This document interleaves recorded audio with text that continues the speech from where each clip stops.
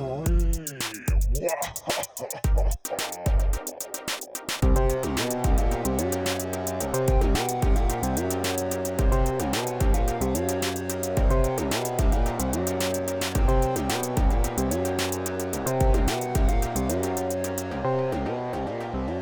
is Teenage Scream, where we fondly dissect the best and the worst of some horror. Whatever we like. Any old shit that we're angry about. Now we're just expanding the remit to shit. Just anything. Yeah, things we're mad about. I'm Kirsty Logan. This is my co-host Heather Parry. Hello. This is September Patreon, and as voted for by the people, we're doing Prometheus. We listen to the people. Can I have a mushy moment as well? Because I just want to say thank you to everyone who's on our Patreon and everyone who's joined recently, and also everyone who has stuck with us even from the beginning, like ludicrously. I wouldn't have. I mean, I barely stick with myself for that length of time. So just anyone who stuck with us through lockdown, which was a hard time, and right now, financially, it's a complicated time. So we really, really appreciate it. And we also fully understand if you need to watch your outgoings a little bit and drop your support temporarily or forever. Totally understand, and we appreciate all the support you've given us so far. Tough times, man. And It we're is gonna tough times. we're gonna pay you back by having me rant through my 2,200 words of notes and Kirsty her no notes. I've literally no notes. I'm just sitting here with a cup of coffee, ready to listen. We don't even know how many episodes this is going to run to. This might be a two-parter. We're going to see how it goes within the next hour because I have so much pain. I just can't wait. This film. And like I was like, I feel like every injustice in your life will be filtered through this review of Prometheus. I have maybe seen this film 20 times now. Because me and my partner's twin used to do a Christmas hate watch of it.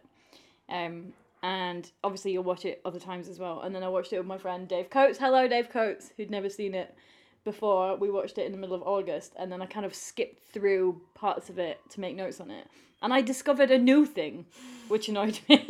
Wow. So I hadn't seen it for a long time, and I watched it yesterday while simultaneously looking after the baby. So for the first half of it, I was juggling a baby who completely refused to go to sleep. So that was fun. And then later, Hey Dougie was on the TV, and I was watching it with headphones. It won't have made any more or less sense. I was going to say, it didn't make any difference to my viewing experience from when I watched it. Did I see it in the cinema? I think I did. Well, let me give you some context for this. So, imagine a young Heather Parry. It's hard, I know. Wow. So this film is 10 years old. Just the same, but less annoyed. Thinner, a bit more sort of full of life. Like, not so, like, worn down. Less haggish. Less like a hagfish. only slightly less haggish, to be honest. I was born a hagfish.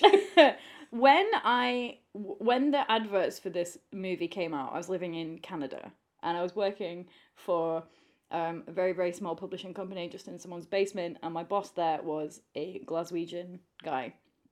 The best kind.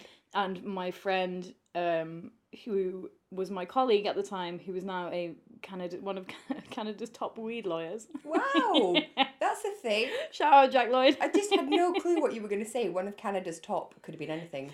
Moose wranglers, maple syrup producers, authors, could have been anything. He's an incredible lawyer, and what's so funny about it is he kind of looks like Sideshow Bob. Like, he's got really red curly Anyway. If I was going to guess what a weed lawyer looked like, it would have been that.